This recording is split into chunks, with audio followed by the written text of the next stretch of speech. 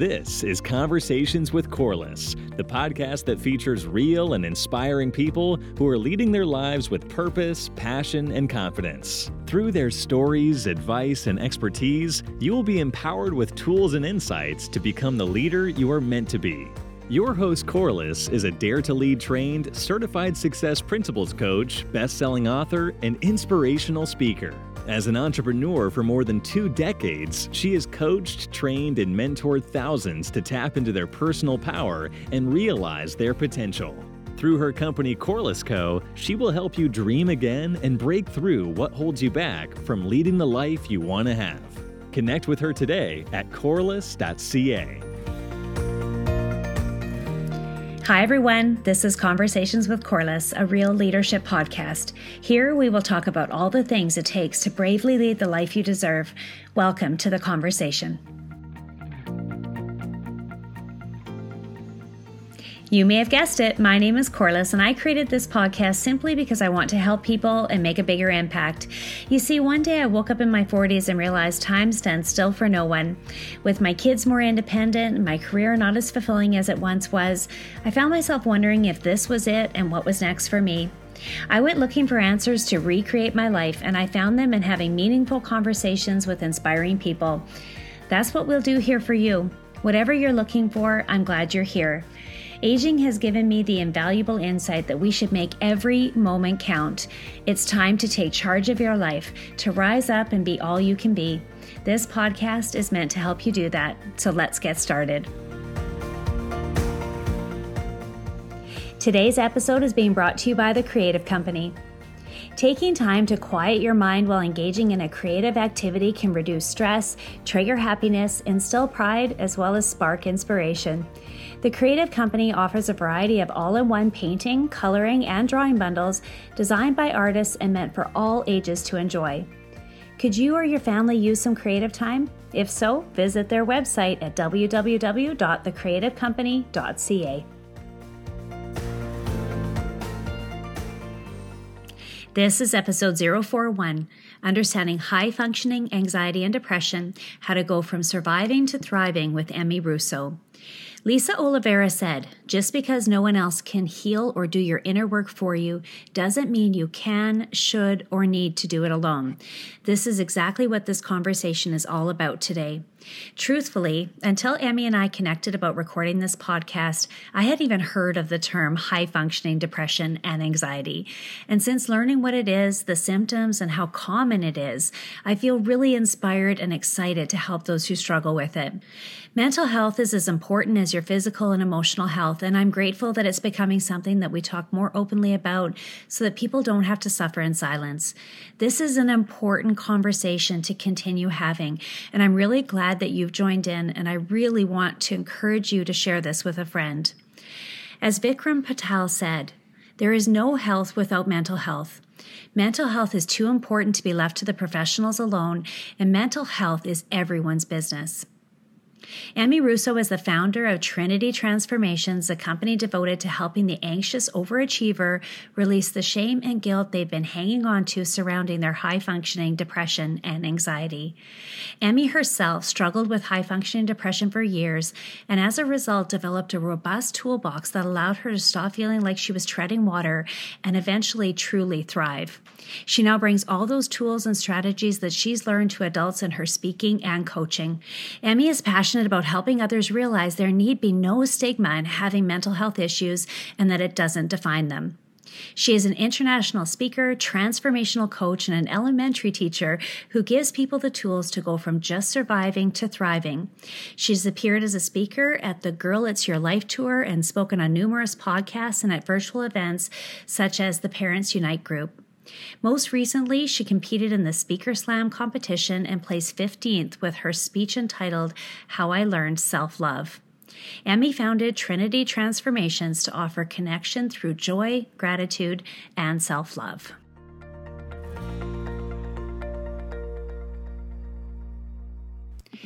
Welcome to the show. I'm so happy that you're here, Emi. I love everything that you represent, and I'm really excited for our audience to have a chance to learn from you today. Thank you for taking the time. Well, thank you for having me. I'm so excited that we finally get to do this. Absolutely. So let's begin with why you know so much about this topic. Well, that's because I've lived this topic. I have suffered with high functioning depression. I did suffer with it for years, like constantly suffering. And it was probably about 10 years ago that I was actually misdiagnosed as bipolar, but I knew that that had the depression element to it. And then a few years after that, it never really felt right. And a few years after that, I read an article about high functioning depression. I was like, yeah, that sounds like me. And then I just delved more deeply into what that is, how it is, and how it manifests in people. And then it's become my passion to spread the word to other people that we're not alone and we can get through this together. I love it. A lot of times our life lessons are what guide us into a path of helping others and using our experiences, isn't it? Absolutely. So let's kind of talk about that, because even myself, I don't really know exactly what is high functioning depression and anxiety. Okay. That's always the perfect question to start with, because so many people don't really know exactly what it is. They may have heard of it or they may have never heard of it. But high functioning depression and anxiety, although not clinical diagnoses, are still real things. They are people who do suffer from depression and or anxiety, but are able to not only get through the day, but do it in a very at a very high functioning level. So the kind of stereotypes we hear about people with depression, that they can't get out of bed ever, they can't hold down a job, all these things that are not necessarily true of every person who has depression, but we associate those things with depression, are mostly not true with people with high functioning depression and anxiety, because although in the inside we may feel like we don't want to get out of bed, we don't want to go to work, it's such a drudge to do any little thing, on the outside we're usually overachievers and we do those things not only okay but extremely well, often hurting ourselves more because we're making sure we overachieve and at the same time emptying our own vessels more and more because we feel like we're drowning on the inside. So you've got me thinking here, because I'm definitely certain that I've had personally high functioning depression, and I just call myself to push through it. It's like, okay, I just got to keep pushing through. I just got to keep going. Is that common? So common. It's what most of us do. And when I say us, I want to also recognize that mental health is a spectrum. So there's, the spectrum of completely mentally healthy, which most of us are not 100%, just the same as most of us are not 100% physically healthy, to having a severe mental health disorder. But most of us are not on either one of those ends. Most of us are somewhere in the middle. So we may be having symptoms of high functioning depression or symptoms of high functioning anxiety and yet not be diagnosed. That doesn't mean that we're not still, acknowledging that we have those symptoms. Like you said, you've had it. It doesn't necessarily mean that you'd be clinically diagnosed as depressed, but that's still very real that you've had that, you've experienced it. Yeah, well, I think for anyone who follows me on my social pages, you would have seen a post that I did, and actually it began about 2 months ago. And at the beginning of COVID, I'll just share kind of the backstory on this. So at the beginning of COVID, I really felt like I needed to put my head down and just keep going and figure it out. I think a lot of people experience that, especially if you're an entrepreneur. So I did. And then as I was working through that, I felt like, because I'm a coach, a mentor, I support people, I really felt like I needed to show up more than ever. So that inspired me to push through. And then when I combined that with, well, there's really nothing else to do and I work from home, so I should just work because I have the opportunity to work, so I should work. So I just really kind of lost track of the fact that I wasn't doing anything, that brings me joy, that helps me refill myself. And even though I was practicing self-care and having relaxed time, one of the things that's so big for me is to have fun, and fun's been missing from my life. So, coming into this year, I had a few things that happened in my family, and then I lost a mentor who was really important to me. I think those things just started adding up where I started noticing a really big, significant change in me where I couldn't just push through. I was really struggling to just even function. And that's part of why I'm so excited to talk with you and learn about this, because somehow I feel like it's okay. It's okay. Like I'm an achiever and I'm strong, and even the strong can feel weak sometimes. And I was feeling weak. Is that kind of a common thing amongst people who experience high functioning depression? Absolutely. I feel like you have just given the, like the poster child for it. That's that, and that was me for so long as well. And I think, especially if we're in the field of helping others, we then feel like if we just pour into that more, or whether it's that you're a mom, and so you feel like if you pour yourself more into your kids, and you don't have to be in the helping field, but something where you are helping other people, you feel like if you do that more, then that'll be better, then maybe even we'll feel better. But it's not true, right? You've learned, you've discovered it. I think all of us, is that we know logically that we cannot fill from an empty cup, and yet somehow we think that our cup's not going to run empty or something. I don't know how we think it's refilling. And I love that you brought up that you were still doing self-care, but what was missing was the joy, because the joy is so important. That's really like self-care. I'm all about self-care. I have a great self-care routine as well. But that's when I find I start to go down as well, is when the joy in my life starts to dwindle. So that's why I personally take every single day to try to make sure that there's some kind of joy in there. Because when you don't, that's when you start to, fall down the rabbit hole. Yeah, it can just spiral downwards. And, of course, because I think women overall, we really feel like we're supposed to nurture, we're supposed to take care of others. And although we know self-care, like the basic things of self-care, these are the things that we have to do. Somehow this experience I'm describing was different, because I couldn't make myself do it. Even the things that normally I do to take care of myself, I was struggling with making myself even have the motivation to do those things I knew I was supposed to do. Absolutely. And I've recently gone through the same thing where I know that movement is so key to my health. As a fitness instructor and just someone who loves to dance, I know that it brings me out of toxic feelings better than anything else. If nothing else is working, if I put on some music and start to dance or start to do Zumba, in 5 minutes, I'm already starting to feel better. And yet, as I went back to school physically, because I'm a teacher. So when we went physically back to school and it started to be a little more rushed in the morning, I eliminated that part of my routine if I was running out of time. And it so had an effect on me, because I was just like, oh, I can't do it. All right, whatever. And you same thing. I literally said to my friend today, I need to start making every single morning movement a must in my life, because that is what brings me joy and helps to move the toxins out of my body.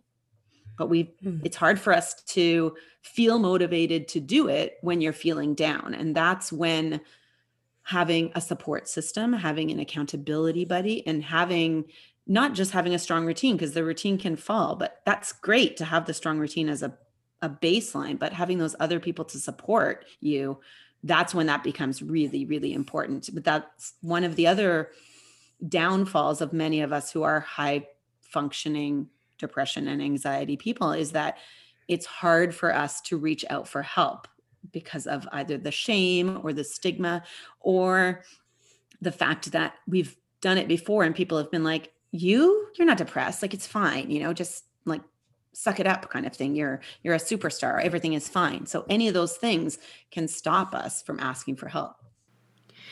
Oh, wow. Have you just really nailed it there, I think, because in my experience with what I just described, basically, like I had gone to my normal support system, like someone who's kind of always there for me.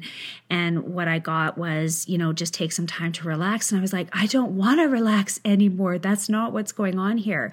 And somehow I did feel a sense of shame and that I just needed to kind of hide from it.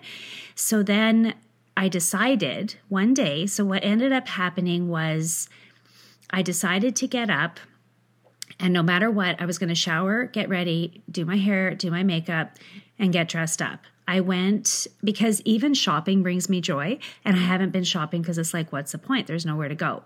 So what I ended up doing was going and buying a new shirt.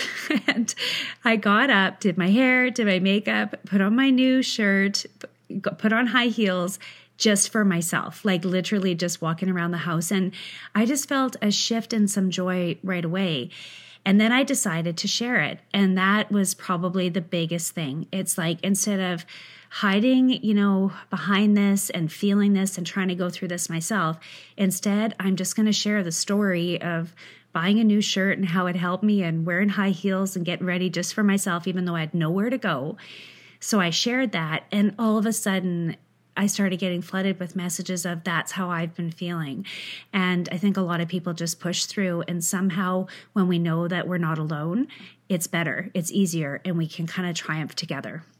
Absolutely. I mean, that's like one of my hashtags is we're all in this together. And it's not just a saying. I so firmly believe it. And I saw that post of yours and I loved it. And I'm sure I commented on it as well. But I find that there's such power, and you just said it as well, in sharing our story. Because when we share our story, we not only release the shame of it, because it's just not hidden anymore, we find that, wow, others are resonating with it as well. So us sharing our story gives other people permission to say, yeah, it's happening to me too, which helps them and it helps us. Because like you said, then you realize like, hey, I'm not alone either. And I don't have to hide just because I'm a strong person. Strong people can have weak moments. It doesn't make you a weak person. Everybody has weak moments. And I say that reaching out for help is one of the biggest signs of strength you can actually have. But I think we don't know that until we actually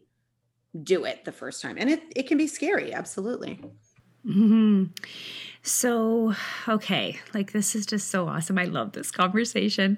Okay. And it doesn't define us, does it? Like, no, that's the other thing is that, I mean, we have these amazing stories all concocted in our head about that's why I held on to my depression for so long as a secret, because I'm a teacher. So heaven forbid people find out that I have depression, because who's going to want their kid being taught by a depressed, woman or, person.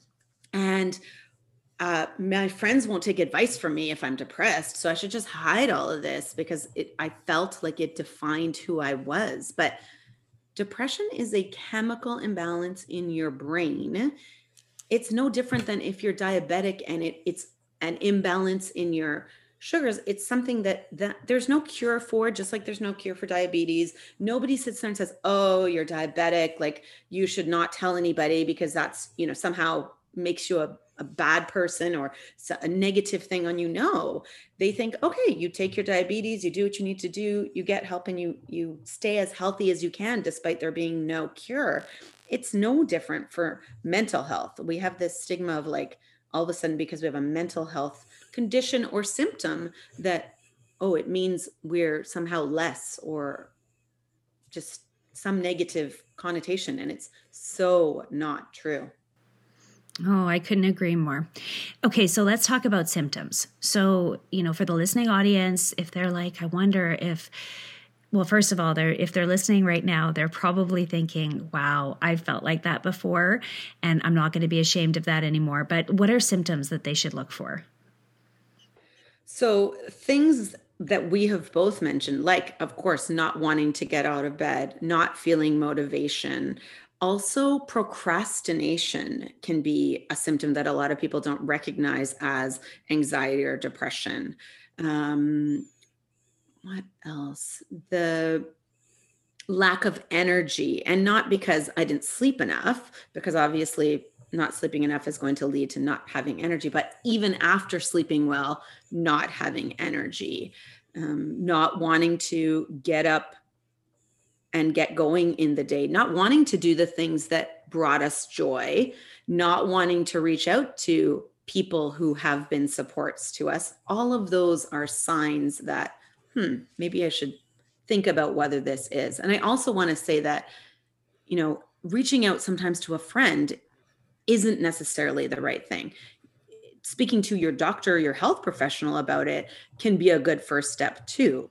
Okay, so I know in my experience, some of the things that I know usually kind of get me centered and bring me back and make me feel joy, I was doing them and I just couldn't feel it. Like, as an example, I was getting myself centered on being very grateful and I just couldn't feel it just because I felt like I had maybe gone a little bit far down the rabbit hole, like you said, and I just couldn't feel it. So is that common, normal? I don't know.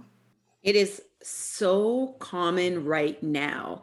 I have not done enough research to know like if in the regular realm of life as a whole, it would be considered normal or common, but right now, so common, so normal, because part of the problem is that the uncertainty of how long is this collective trauma that we're all going through as a like planet, how long is this going to last? And the uncertainty of it makes all our regular coping strategies, or many of our regular coping strategies, ineffective, because coping strategies are meant to be short term. Well, this has been going on for a year pretty much. It's not short term anymore, and we don't even know when it's going to end. So a key to it that I learned is chunking in much smaller pieces of time, intervals of time than we normally would. So before, maybe we could make, let's say, 3-month goals or that kind of thing. Right now, we might be only looking at a month, a week, a day, or even an hour, depending on how we're feeling. That focusing on feeling better, we're not going to worry about like, is this going to make me feel better for the next week? No. Is this going to make me feel better in this exact moment? And chunking things into smaller periods of time can be a huge help with that, because otherwise it's true. Our regular coping strategies are not working for us in the same way. Oh man. Okay. So I just personally connect with that so much, because it's like, these are the things I always do that make me feel better, and they're not working. So then you end up feeling even more helpless and powerless, because it's like, geez, I don't know what to do.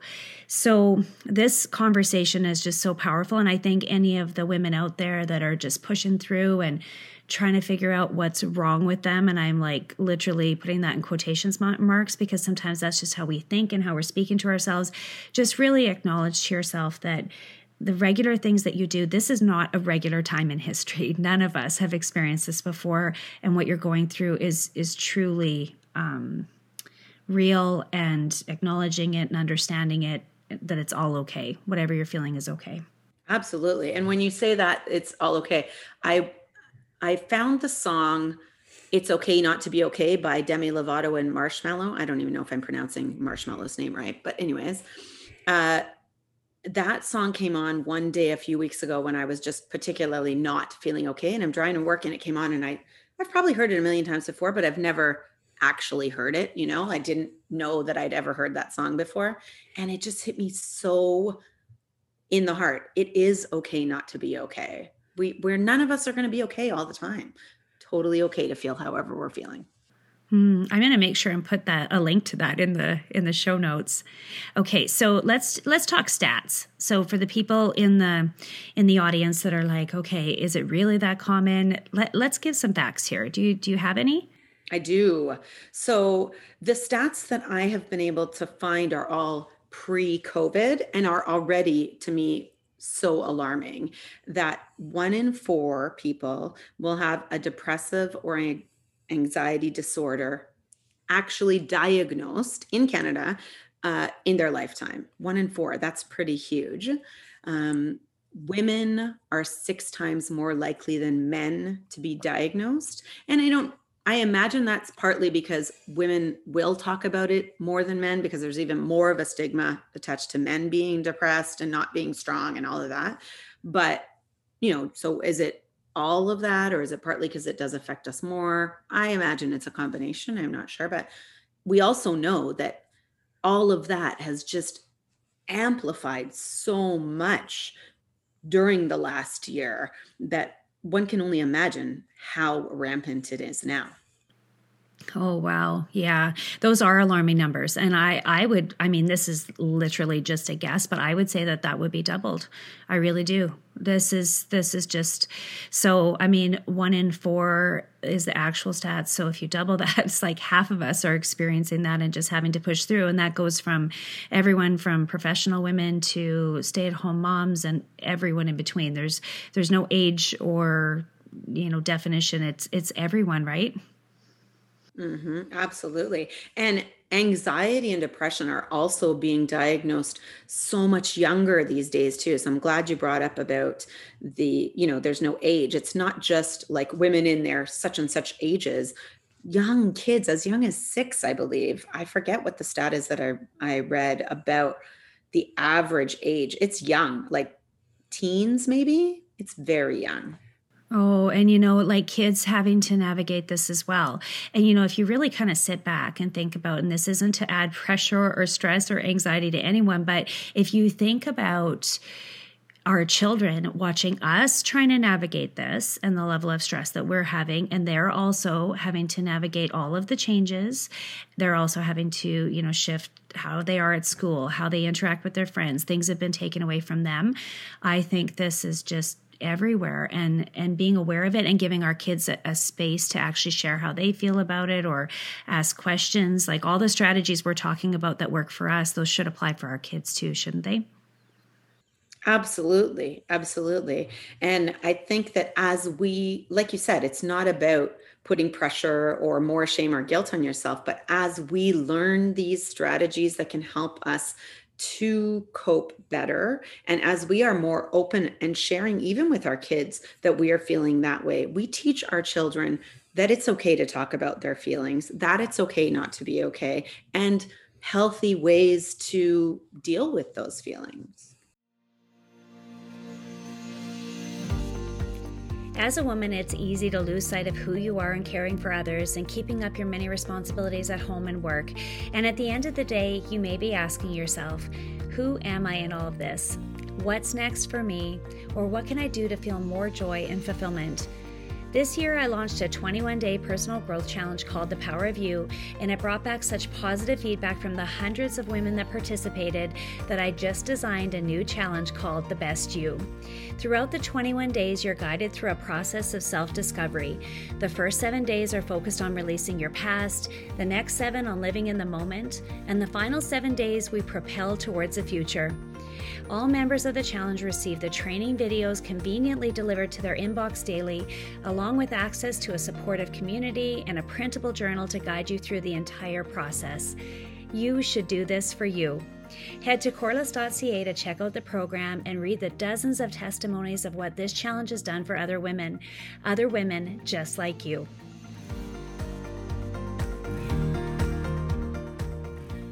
So let's talk about strategies. Let's talk about some of the things that we can do from going from surviving to thriving.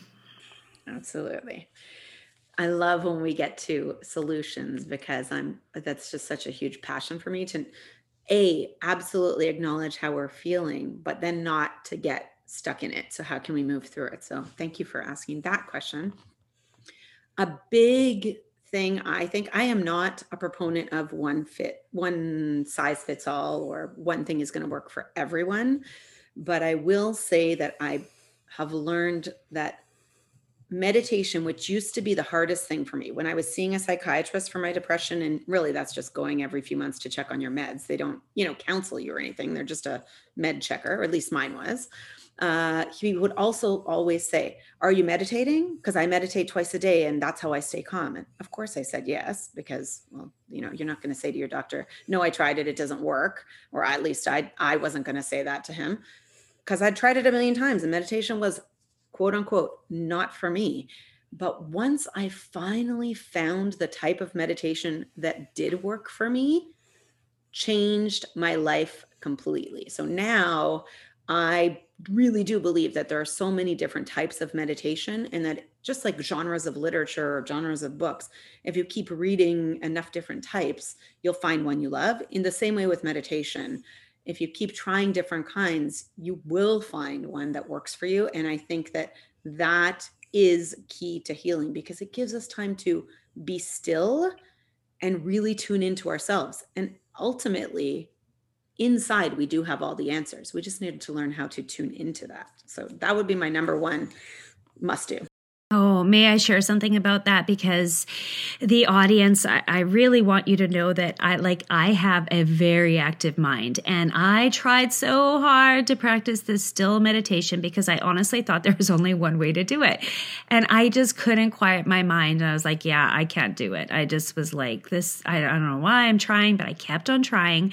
And then on something, I don't know where I was or what happened, but I heard some training that there's all different kinds of meditation, and find one that works for you. And what I noticed was that if I go for a walk, like outside, just take my puppy for a walk and turn on the meditation, it's much more powerful for me because I'm actually moving, I'm outside, I'm listening only because I'm just walking. It's not like I have to pay attention to what I'm doing because I'm driving or anything. And it is just, it works so well for me. And it's actually helped me recognize that there's all types of meditation. Like you don't have to just do it one way. Find a way that works for you. And that's definitely one that works for me. The second one that I learned that I did, because I just started trying all different ways of listening to these guided meditations. I love it when I lay in bed and fall asleep to it. So that was another one because I'm already relaxed. So it's like I can fall asleep to it.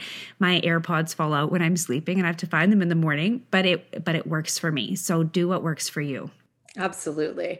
And the funniest thing about that is that, not funny, but most interesting about what you said that connected with me is that I am also super busy mind, like the whole monkey mind, that's me. And so trying to stop thoughts from coming into my head, that's why meditation wasn't working for me, because I cannot stop thoughts from coming into my head. And actually, I recently read a book by Emily Fletcher, Stress Less, Accomplish More. And she has developed a system of meditation for people who are high achievers and for whom meditation has never worked before. So if you're one of those people, I do recommend the read. It's great. But I found that, funny enough, what worked for me was not guided meditation, but silent meditation. Because when I was trying to focus on this other person's voice and then getting distracted by my own thoughts, I kept thinking, oh, I'm doing it wrong. Like, why can't I just stay focused on their voice?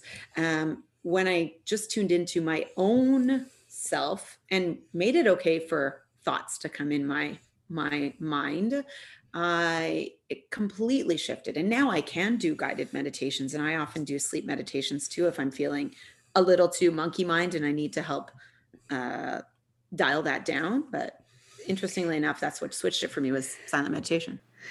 Neat. Interesting. Yeah, we kind of both went, we have two very different ways of doing it. And I think the key here is that we experiment with it. So for the audience, like, just experiment with it. Have fun with, the discovery of what works for you. Absolutely. Absolutely.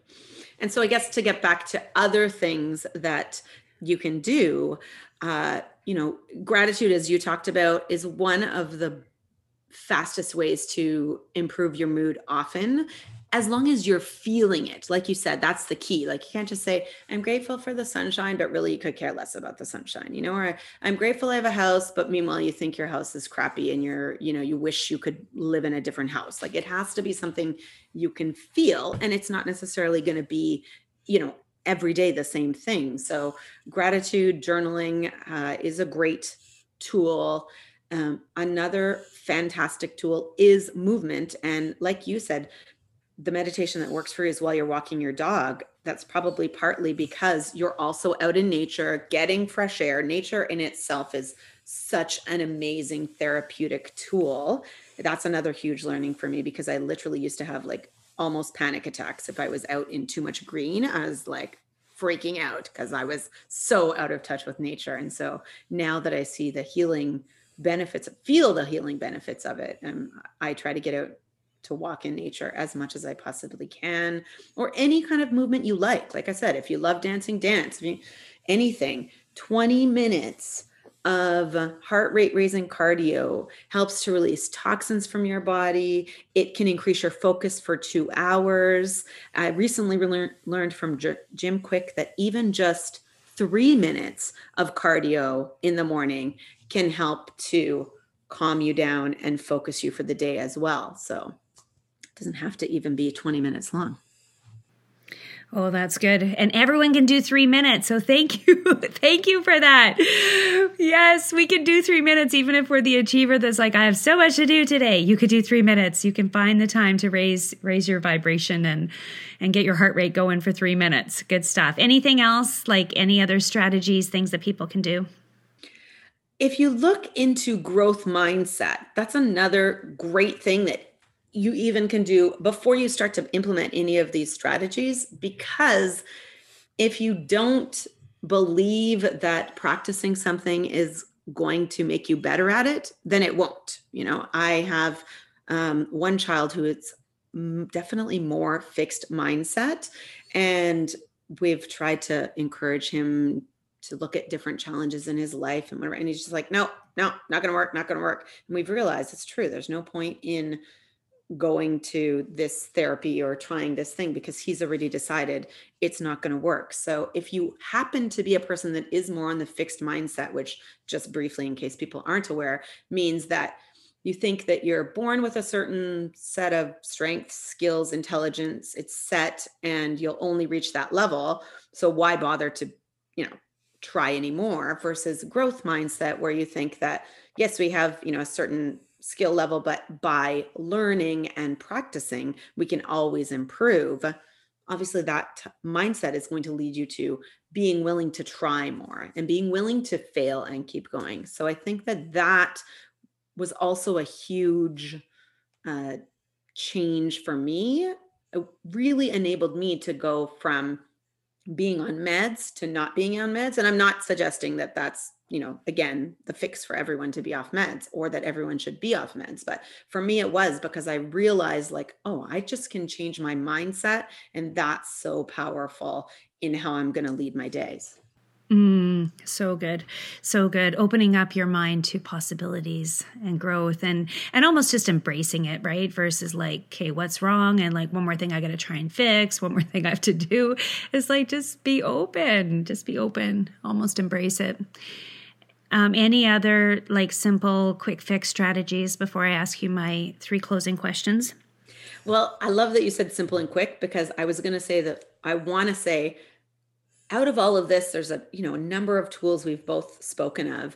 And I encourage people to just start small and pick one thing that really resonated with them, because you don't want to say, oh, those are all amazing, I'm going to implement them all. No, you're going to set yourself up for failure. But the joy time is something that we haven't delved more deeply into, but whatever it is that brings you joy. A girlfriend of mine shared a picture of a drawing she did the other day and said, she'd forgotten how much she loved drawing and how therapeutic that was for her.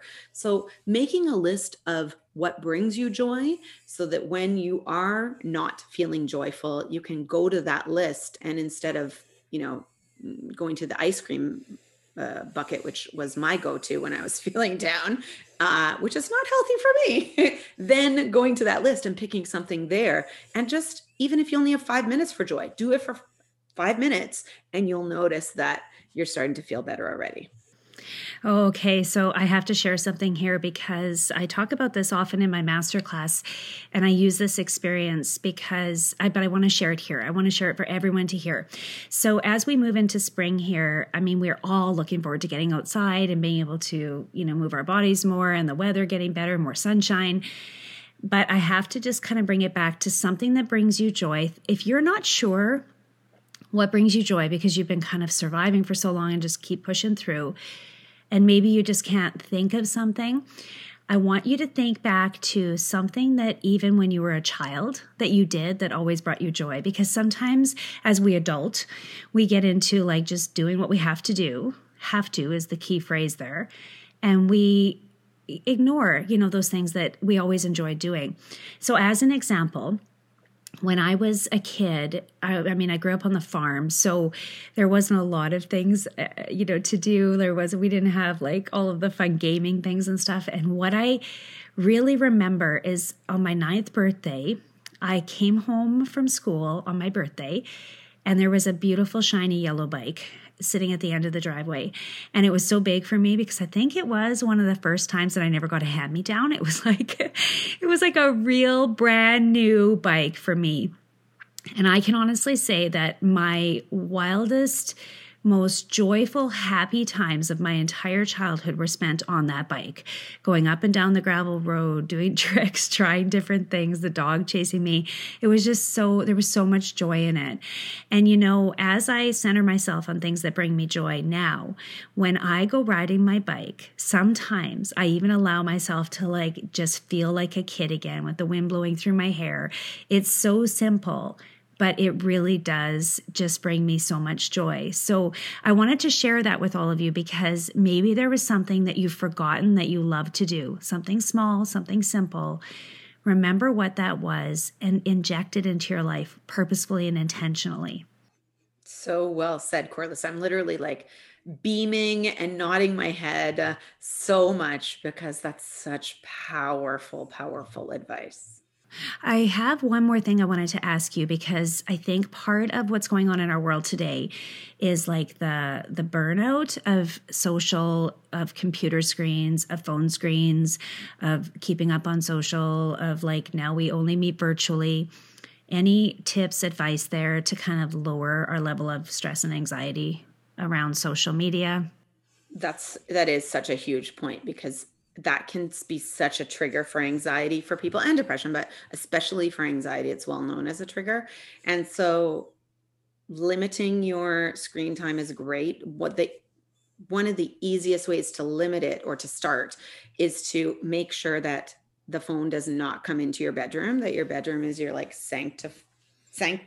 what do you call that place? Sanctuary. Thank you. Sanctuary for sleep. And so it does not come into, or electronics in general don't come into your bedroom. And I put mine outside my door because it's also my alarm, and make sure that I set a time that after 9 p.m. I'm not on my phone. I will read before I go to bed, I'll, be talking to my kids live and in person or that kind of thing, but I don't allow it to be in my room, and I don't allow it in my room in my morning power hour either, because then I could see oh, this person just did this on Twitter or Instagram or Facebook. And then all of a sudden, 45 minutes of my power hour is gone and my me time is gone. So that's one key thing, is to just eliminate it from your bedroom and perhaps set time limits. A lot of phones will have apps for that as well. Yeah, take a break from it, get away and just actually be present in your life. I think that's just really great. So the 3 closing questions today, because this is a leadership podcast, what does leadership mean to you? Leadership means leading from your heart. And I love that anyone can be a leader. I truly believe that. It's not about the title you hold at work or anywhere else.